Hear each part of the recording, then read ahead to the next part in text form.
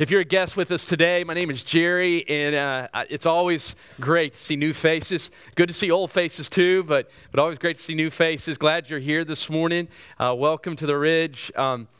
Today is a day that I love when it comes on the calendar. It is the day that we remember the importance of blowing the trumpet for the unborn.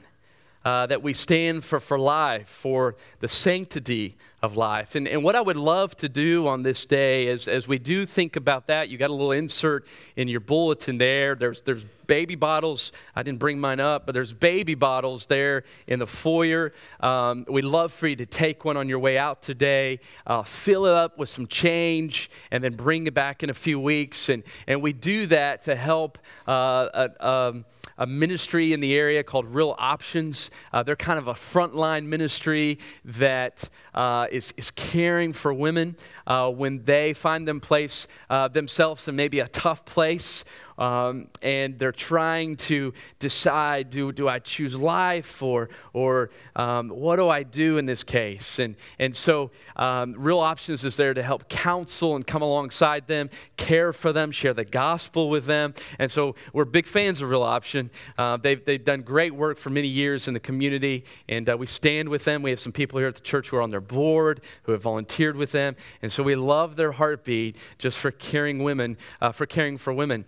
And what's amazing, I was looking at some stats this morning, as you see over time, I mean, it's still a daunting, sad case many times, but we've seen abortions drop in our world.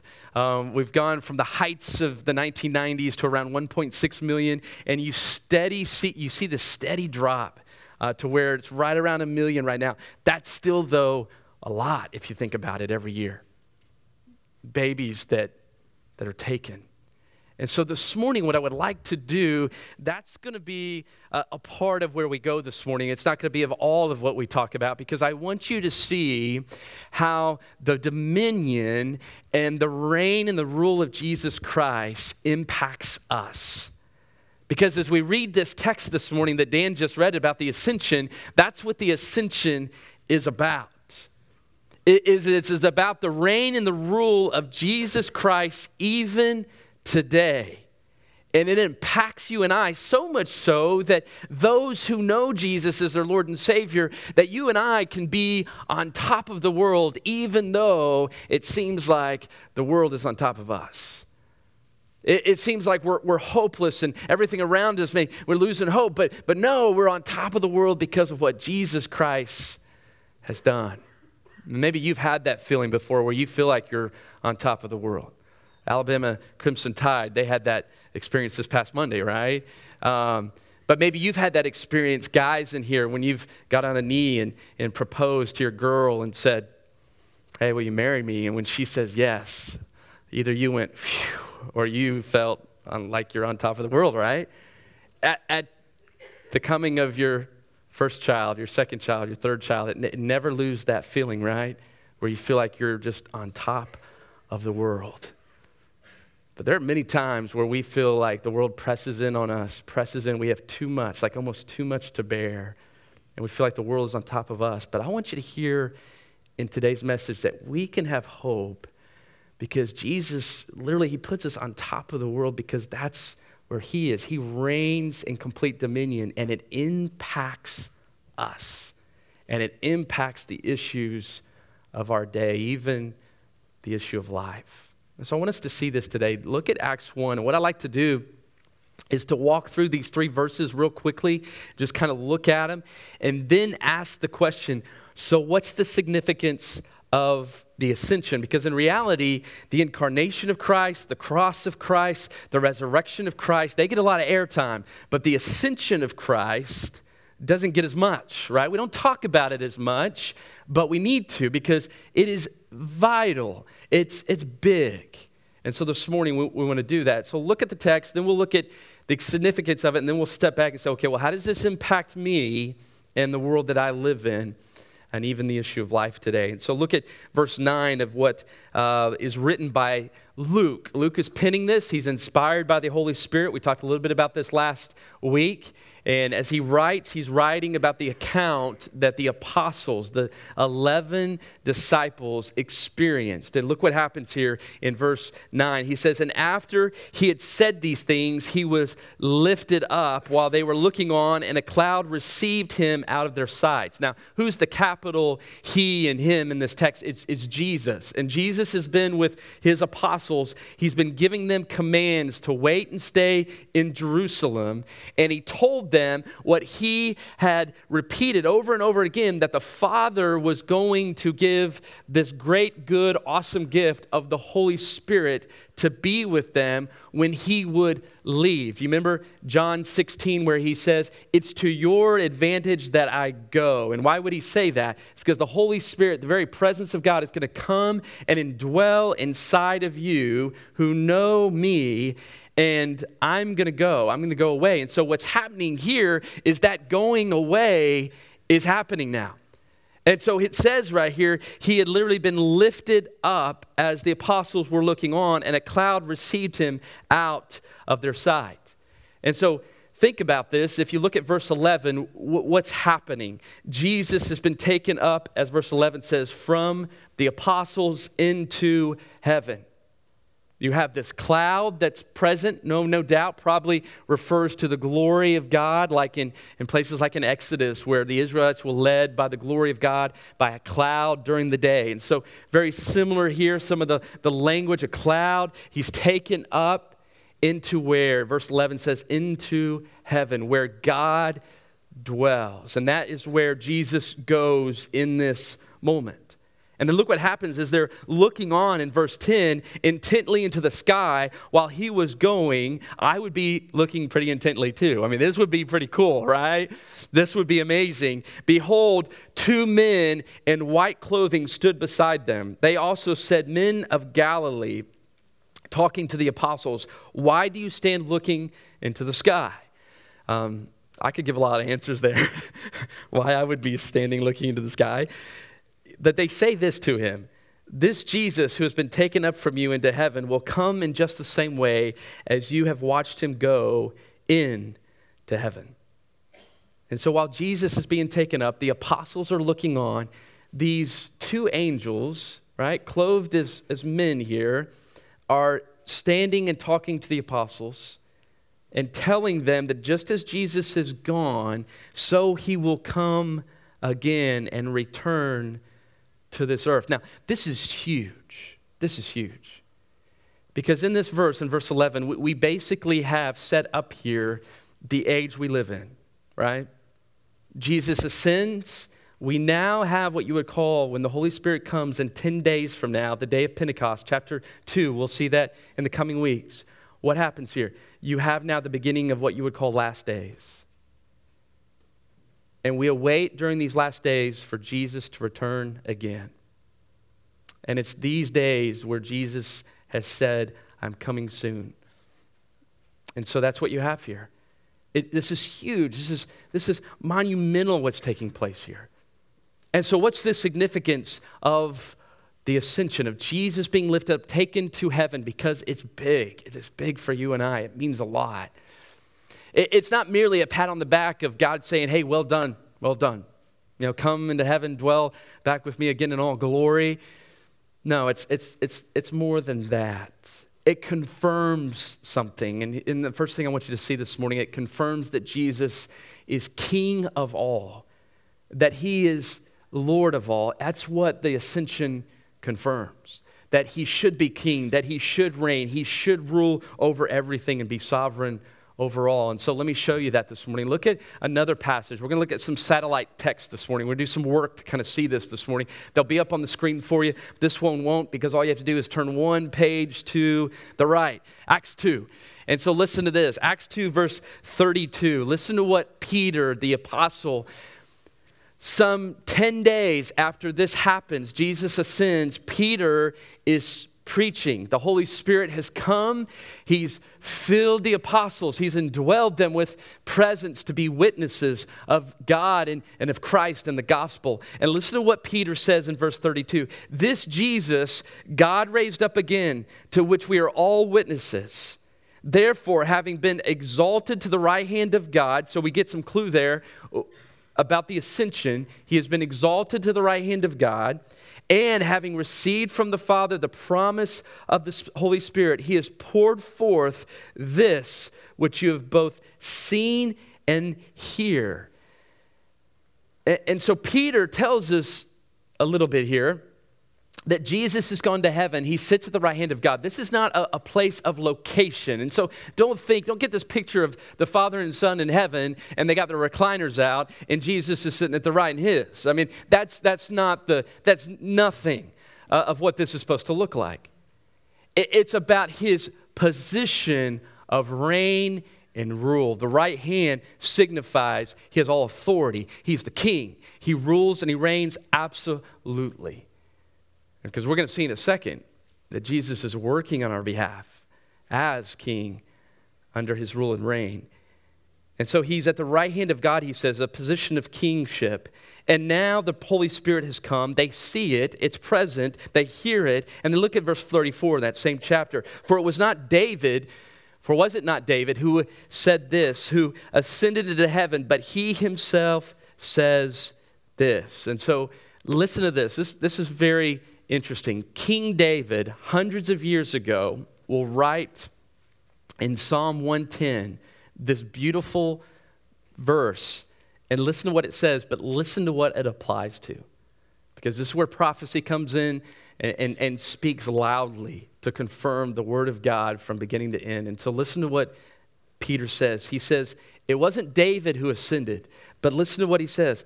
The Lord said to my Lord, sit at my right hand until I make your enemies a footstool for your feet. And so Peter, in his sermon, is saying this, that David said this many years ago, but what did he mean?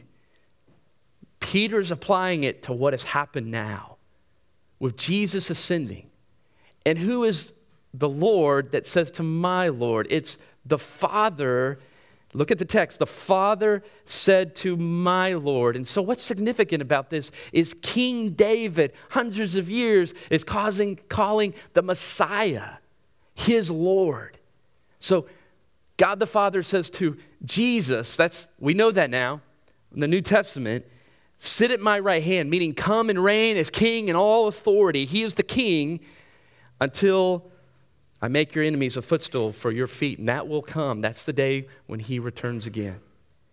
Therefore, as a result of verse 36, because of all of this, because of the work of Jesus Christ, that he is reigning as king, let all the house of Israel know for certain that God has made Jesus both Lord and Christ, Messiah, meaning he saves, he's Savior. This Jesus whom you crucified. You see the significance of this? He's now reigning in heaven. He is king over all. He's sovereign over everything. Listen to it a little bit more. Philippians chapter 2, verse 9 through 11. This is how Paul saw it, and this is how Paul wrote by the Holy Spirit. He says, for this reason also. You remember this text? Paul just said you need to have an attitude like this. An attitude like who? Jesus Christ. And what did he do? He caused us to look at the incarnation. He caused us to look at the cross. And then he says, because of all of that, God highly exalted Jesus. Look at verse 9 of Philippians 2. And bestowed on him the name which is above every name. So that at the name of Jesus, every knee will bow of those who are in heaven, on earth, and under the earth. And that every tongue will confess that Jesus Christ is Lord. That's that name above every name. And who does it belong to? Jesus alone, to the glory of God the Father. And so what's significant about the ascension? It confirms that Jesus Christ is King of all. That he is sovereign over all. And that even that reign and that rule affects us presently here on earth. You might say, how? I think the next point gets us there. Because not only is he king and ruler, but as king and ruler, he has dominion. I love that word, dominion. His ascension is significant because he has dominion. Think about this text, Daniel 7. I told you we're going to do some work today, all right? Daniel 7, it'll be up on the screen, but I want you to think about this text. This is a beautiful text. It's a hard text, especially since we're just kind of dipping in and dipping out. But think about this text, Daniel 7 in verse 11. You guys remember Daniel, who he is, right? Gets tossed in with lions, right? Okay. Daniel chapter 7, verse 11. Listen to what he says. It says, "Then I kept looking because of the sound of the boastful or arrogant words which the horn was speaking. I kept looking until the beast was slain and its body was destroyed and given to the burning fire." Now I'll read verse 12 too, and we'll apply what's taking place here. "As for the rest of the beasts, their dominion was taken away, but an extension of life was granted to them for an appointed period of time." And so Daniel, again, prophetic things that are going to happen in the future is in view here. It's a heaven view of what's happening here on earth. And then in verse 13, he's going to bounce back up and give us a heaven view. But here, what he's talking about is that there is some authority that has been allowed to the enemy and his dominion presently. But there is going to be a day when the beasts are completely taken out and done away with and conquered once and for all. And so how would we translate that? Of what he's saying here too today is that by the work of Jesus Christ, his death and his resurrection, the realm of Satan has been attacked. And he's represented in this text with the word horn and beasts. And so through the work of Jesus, his redemptive work, he has defeated the enemy once and for all, but the enemy still prowls. He still prowls, it tells us, around like a roaring lion in 1 Peter 5:8, seeking someone to devour, right? I mean, the enemy wants to steal, kill, and destroy, and he's still seeking to do that. But he doesn't have absolute reign and authority and dominion to do that, right? So how do we kind of handle that today? What does that look like? If Jesus has complete dominion, which he does, how do we put together that the enemy still prowls like an enemy or a lion? I love how one writer put it. I think he helps us kind of sit back and kind of think about it. But J.I. Packer, listen to what he said about this. I like this. He says, God's war with Satan is now like a chess game in which the result is sure, but the losing player has not given up yet. He's defeated, yes, but he hadn't given up yet. Or like the last phase of human hostilities in which the defeated enemy's counterattacks, though fierce and frequent, cannot succeed and embrace in the victor's strategy as mere mopping up operations. And so that's what's happening now. Because the final blow was on the cross. The effect of it, the complete, full effect of that, of sending Satan away forever, will happen when Jesus Christ comes. We see that in Revelation. But until then, he still is trying to take jabs, right? I mean, we see it. We see it. But listen to this. Look at verse 13. This is where this applies to the ascension. He says, I kept looking in the night visions, and behold, with the clouds of heaven, one like a son of man was coming. This is from heaven. This is the view from heaven. And he came up to the Ancient of Days and was presented before him. What kind of language is that? That's ascension language that we just read about in Acts, right? Jesus ascending up to heaven. And to him, so in this work of ascension, this is what's happening. This is what the impact of it is. To him was given dominion and glory and a kingdom, that all the peoples, nations, and men of every language might serve him. His dominion is an everlasting dominion which will not pass away, and his kingdom is one which will not be destroyed. And so here's what I want you to get today. That kingdom, that dominion is now. We're not waiting for it. I mean, it'll be culminated when Jesus Christ comes and the beast is put away, the enemy forever. Yes, that's what we're waiting for. But don't sit back and think, well, Christ doesn't have any dominion now. No, he does. He has complete dominion. And that's big. He reigns and he rules. What is dominion? What is this word? It speaks of authority. It speaks of a ruling, absolute sovereignty. And he has that. How did Jesus make this visible when he was here? We got little appetizers of it, right? When he was here, he cast out demons, right? So he has dominion over demons and even the enemy. He calmed the wind and waves, so he has dominion over creation. He healed people. He had dominion over physical sickness. He raised the dead with the likes of Lazarus, right? He has dominion over death. He has dominion. And he rules and he reigns today. The Father has given him all authority. Matthew 28 tells us it's been given to him in heaven and in earth. And so I want you to hear it today, guys. The ascension is powerful. It's big because it says that Jesus is king and he has complete dominion over everything. And here's the thing. He wants to have dominion over our life. That's why he came. Is that by grace we would have a king that stands for us and who loves us. And we're going to see in just a second is an advocate for us, is an intercessor for us. He is for us. The next thing I want you to see just real simply is this. What does the ascension do? I think it explains to us how the kingdom of God continues today. If you think about this, you sit back for a second, you think about the times and the age we live in and what is God doing? And the kingdom of God, what is the kingdom of God? It's about the rule and the reign of God over all. And so you look over time through the Old Testament, how did God mediate his reign and his rule? He did it through a people, right? He did it through the Israelites. Then when Jesus was here present on earth, what did Jesus say? He said the kingdom of God is at hand. Why? Because Jesus was present. He was there. And then we see in the New Testament, how does God mediate his rule and his reign today? He does it through the church. Not an organization, not a gathering, but through his people.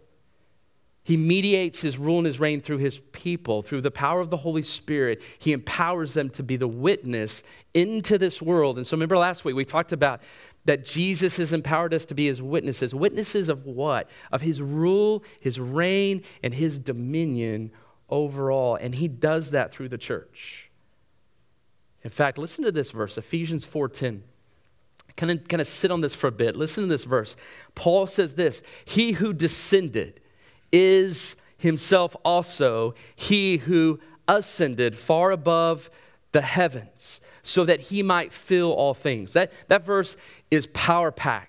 And so what is it saying? It's saying he who has descended, Jesus came from heaven to earth. This is what we celebrated just a few weeks ago in his incarnation. And he has also ascended, talking about that he has gone to heaven and he is with God. And because of that, Paul says, he has done this so that he can fill all things even now. But what is that filling? That filling, F-I-L-L, is this, the glory of God. The kingdom of God. How does he do that? Man, if you jump down to that chapter, you go down to verse 11 and 12, he says, I'm going to make some to be apostles. I'm going to make some to be this and this and this. And so what is he saying? He's saying, through my people, through the church, I'm going to fill every nook and cranny of this world, your office place, your neighborhood, wherever you drive to tomorrow morning to go to work. I'm going to fill that place with the reign and the rule of God through you. That's what he does by the power of the Holy Spirit. That's his plan. And that's what he's doing as his dominion today, as he's ruling and reigning through his people, the church. And so with the ascension and now the coming of the Holy Spirit, you have the beginning of what we call last days and the pledge that Jesus will return just as he ascended. And so he is coming soon, but until that day, the big question comes, how does this impact you and I? I mean, how can we walk out of here today and say, wow, thank God that Jesus is ruling and reigning in heaven today. Here's why. First point is this. He's our advocate. He's our advocate who's interceding for us. I put those two things together because that word advocate and intercession seems to be linked together in places like 1 John. He's our advocate that is interceding for us. And listen to these verses. Just kind of sit back. They're going to be kind of thrown at you a little bit.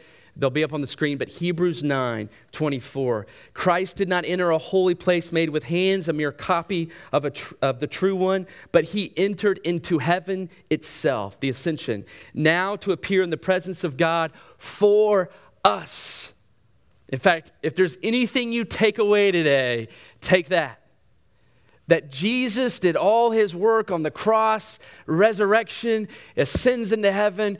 For what reason? For us, for you, and for me. To do what? To stand as our advocate. 1 John 2:1, my little children, I am writing these things to you so that you may not sin. And if anyone does sin, we have an advocate with the Father, Jesus Christ, the righteous. We have the Holy Spirit now. We don't have to sin anymore. We don't have to. We've now been given the power to overcome temptation. But Jesus says, if you do sin, I'm your advocate. I stand with pierced hands and pierced feet as one who bore your sin and has forgiven it. And he stands before the Father as that for us today. Listen to Romans 8:34. Who is the one who condemns? Christ Jesus is he who died, yes, rather who also raised, who is at the right hand of God, who also intercedes for us. And I'll tell you a little bit of what intercession might look like in a second, but he's interceding for us as our advocate. Hebrews 7:25 says, therefore, he is able also to save forever those who draw near to God through him, since he always lives to make intercession for them. And so what does that mean? He's working for us. How's he working for us? Again, I was taken by J.I. Packer this week. Sometimes I read guys and I'm like, okay, man, I'm really liking this, and this is one of those things this week where it's like, yeah, this is good. And so listen to what Packer says. I want you to hear what he says about interceding. It's up on the screen. He says this. He says, interceding denotes not a supplicant making an appeal to charity, but the intervening of one who has sovereign right and power to make requests and take action in another's interest. And so I love that thought. That's what Jesus is doing for you and I today. It is truly said that our Lord's presence and life in heaven as the enthroned priest king, our propitiation, big word for meaning that he became our sacrifice. He took our place, our substitute, so to speak, in person is itself his intercession.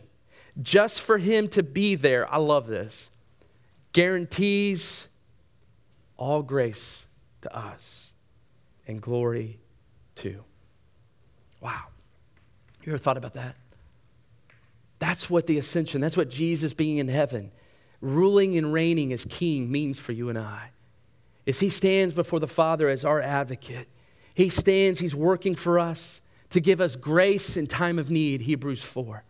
And he holds us in his hands, John 10 tells us, in his love till the end, and he will never let us go. And he guarantees that for us. And that's what his rule and his reign in heaven means to you and I today. And so we can agree with this poem. I love this poem, 18th century poem. I don't know who wrote it, but it says this. Love moved thee to die, and on this I rely. My Savior hath loved me, I cannot tell why. But this I can find, we two are so joined, he'll not be in glory and leave me behind. It guarantees us grace, and he will come back to us again and take us to himself. We have a secure relationship. We have a secure fellowship with God the Father and with Jesus Christ. So much so, listen to what Paul says in Ephesians 1. He says this, God raised Christ from the dead, seated him at his right hand in the heavenly places, far above all rule, authority, and power, and dominion, and every name that is named, not only in this age, but also in the one to come. And so God has done this with Jesus, right? He has raised him up from the dead. He has ascended him to all dominion over all. But listen to this next part. Just a few verses later in Ephesians 2, 4 through 6, listen to what Paul says, because this is huge. He applies what God the Father did with Jesus physically. He applies it to you and I spiritually, what he does to us. And listen to this, verse 4 in Ephesians 2. But God, being rich in great mercy, because of his great love with which he loved us, even when we were dead in our transgressions, made us alive together with Christ. By grace you have been saved, meaning you don't bring anything to the table. He's done all the work for you. Just receive and accept his grace. He loves you so much. He wants to save you. He wants to have a relationship with you. But listen to what he says. He has raised us up also with him. He has seated us with him in the heavenly places in Christ Jesus. That's extraordinary. What the Father has done physically to Christ, through Christ, it is done to us spiritually when we are saved and come to know Jesus as our Lord and Savior. Christ was raised from death to life. So are we when we trust in the Lord Jesus as our Savior.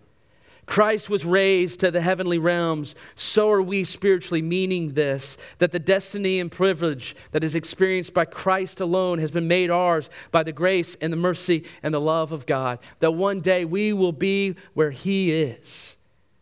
And we're united in Christ with him in a forever relationship. The spiritual blessings in Jesus Christ that are found in the heavenly realms are ours, so that we might know the power of God. And the place in which we find ourselves spiritually is with Jesus. He's far above all rule and reigning authority. He has complete dominion. And that impacts us so that we can be alive and live for his name and his glory even today. And this impacts us. It impacts our world. It impacts our daily living. Because of the ascension of Christ and his rule and his reign over the world, he has overcome the world. He's overcome the dark powers through his work on the cross and the resurrection. He has dominion over all, and that dominion impacts us. It impacts our home. It impacts our family. It impacts marriages. It impacts even your work. Think about this. Maybe at work you have a boss that, man, you can't stand. Man, he rides you, or man, there's something there. Maybe there's tension, or maybe you work for a boss that you know he's an unbeliever and just standards and ways of doing things, man, you just don't jive with. And so maybe you at times feel defeated. You hate going to work. You hate it. But I think when we think about the dominion of Christ, we don't have to feel defeated. We can go to even our place of work, even with such a circumstance in an environment, and we can go to that place and we can still work unto the Lord. We can still do that. We can go to that place of work and we can have influences like the likes of an Esther, like the likes of a Daniel, like the likes of a Joseph. Even when things around us are pressing in and it seems like the world is on top of us, we've got to remember where our Savior is. He's on top of the world, and because of that, I don't have to let these things drag me down and suck me into these things, but I'm on top of the world with him because he reigns. And the same power that raised him from the dead lives in me. And I can still have an influence even in tough places and tough environments. And you may be in a place today where you're struggling. Maybe you're struggling with anxiety. Maybe you're struggling with worry. Maybe you're struggling with sin. Maybe a habit that you're like, man, this thing just keeps eating at me, and it will not stop. It won't stop. Guys, I want you to hear today, Christ has dominion. He has dominion. And those things, you don't have to let them rule, and you don't have to let them reign. You don't have to let those things have dominion over your life. Let the Lord take those things. Take them to him. And remember, he is our help. He is giving us grace in the time of need. That's what he does. Take them to the Lord. Trust him with those things. And so, yeah, the dominion of Christ, it impacts us greatly today. And it even impacts issues in our world today. And I just want to close on this. Back to the fight for sanctity of life and life. I ever since I started here, Isabel will tell you and others, I feel like every third Sunday of the year that the Lord has just said, blow that trumpet for the unborn. because it's a fight worth fighting for. And whether it's through sermons and support in places like Real Options, we'll just keep doing it. We'll just keep doing it because I think it's an ongoing battle, and we've got to take a stand. And I love it. Families in our church have adopted, they foster, and I think those are ways to help blow that trumpet, and you support and you pray, and some of you on the board at Real Options, things like that. And I love that. But it's also part of our witness. And what are we witnesses of when we talk about these issues? We're witnesses of life. And that God is the creator of life. And that there are creator rights. And that's what matters. And that's what you and I as believers, that's what we are to live by. And it reminds me of a guy, and I've shared this story before. In fact, I shared it 4 years ago, and the chances are many of you have forgotten it, so I'll share it again. But I love this story because I think it embodies what we're talking about today. You haven't forgotten the man. Many of you guys in here, when you hear the name of the man, you hear it. And when I tell you the story, you'll be, I remember and this guy. So what might this look like, the unfolding of Jesus' dominion with the issue of life today? Here's what it might look like. In the 18th century, there lived this Englishman. His name was Will, right? Some of you guys remember this lad? He was an outspoken opponent of a few things. The first being slavery. He went so far as to boycott sugar from the West Indies because it was the product of slavery. While still in England, he began to preach as a dissenter. British law prohibited anyone attending a meeting of dissenters, and that's what Will was. So every time he preached in a setting like this, he committed civil disobedience. His parents and everyone who came to hear him preach did the same as well. When he attempted to be ordained as a pastor, the ordination committee said to him, "You do not get your ordination because you are simply too boring." That's what they called Will. So Will felt instead called to go to India. He went to India, and upon arriving, he was shocked to discover that many of the Hindus took their infant children, exposed them to death as a holy act. Many, in fact, if you go to India today, it's not as big today, which is good, but some will just throw their infants into a river. And the reason they do it is an act of Hinduism. They believe it appeases the gods. And so the British government in India looked the other way at this practice because it didn't want to interfere with culture and religion. But Will felt compelled to interfere because children were dying. He spoke out forcibly to prod the British government and Indian society to spare the lives of innocent children, change the laws that permitted child killing. As a result, eventually infanticide, which that was called, was abolished. Countless of tens of thousands of children were saved by the activism of this one man. The Hindus also practiced a form of euthanasia in which they took the weak, the sick, the lepers, and left them to die. Will and the missionaries who were his associates they spoke about this practice as well, finally resulting in pro-life laws implemented by the government. But while exposure was still legal, the missionaries would do this. So they wouldn't just talk it. They would carry the lepers, the aging, and the sick to a place, and they would care for them on their own. Then one day, Will witnessed something even more despicable. It was the practice called sati. You maybe have heard of this. It's where widows were burned alive on the funeral pyre of their deceased husband. After seeing one such death take place, he stood up in front of a group assembled to burn a woman alive. He told them the practice was wrong. They must not kill this woman. Seeing no other way, Will decided to lie. This might be a holy moment to lie. Listen to what he says. He said the governor general had threatened to hang any man here who lit that funeral fire. He then led a group of missionaries in protesting widow burning. He also set up public debates on the subject to expose what was really happening, to bring God's perspective to life. Missionary magazines in India started publishing arguments against this widow burning. As a result, in his lifetime, the age-old practice of widow burning was abolished. Go to India today, you see little remnants of places of India that still practice those, but for most parts, it's abolished. This man, Will, was a brilliant linguist, a Bible translator, was also the British government's official translator into the Bengali language. And this is interesting. On a morning when he was supposed to get up and preach on December 6, 1829, he received a document, a decree, forbidding widow burning that very morning. Instead of preaching that morning, he felt his obligation to translate that into the Bengali language so that no more burnings would take place. Will was criticized for his moral and political actions.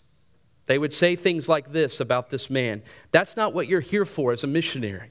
Focus on the main thing. Just preach the gospel and pray. Stay away from politics and moral issues. Be concerned about spiritual lives, not physical lives, is what they would say to Will.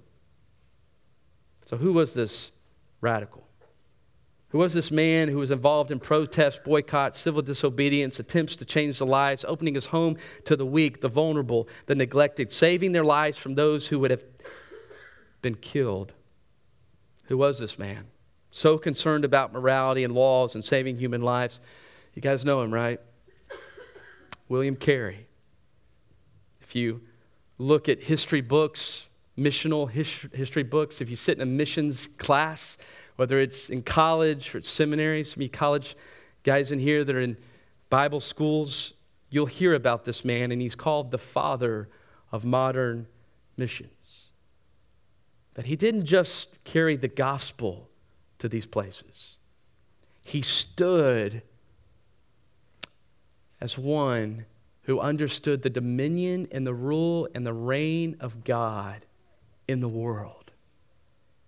And he stood for everything that mattered to God, and especially life. Life matters to God. He went to places to win people to Christ, to disciple them, and yes, that's big time, because souls need to know Jesus. But while we do that, we must stand for everything else that he taught too, like in Matthew 8:28. We must teach them to obey all his commands.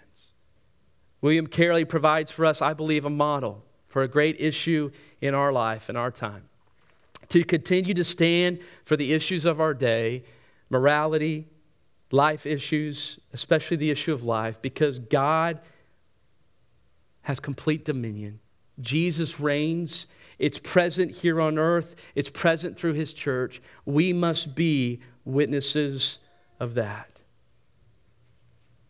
And so today, as we close, we might at times feel like that the world's pressing in. We might feel like, because of all the stuff going on in this world, especially the continued increase of lawlessness and immorality in our day, we might feel like the world's on top of us.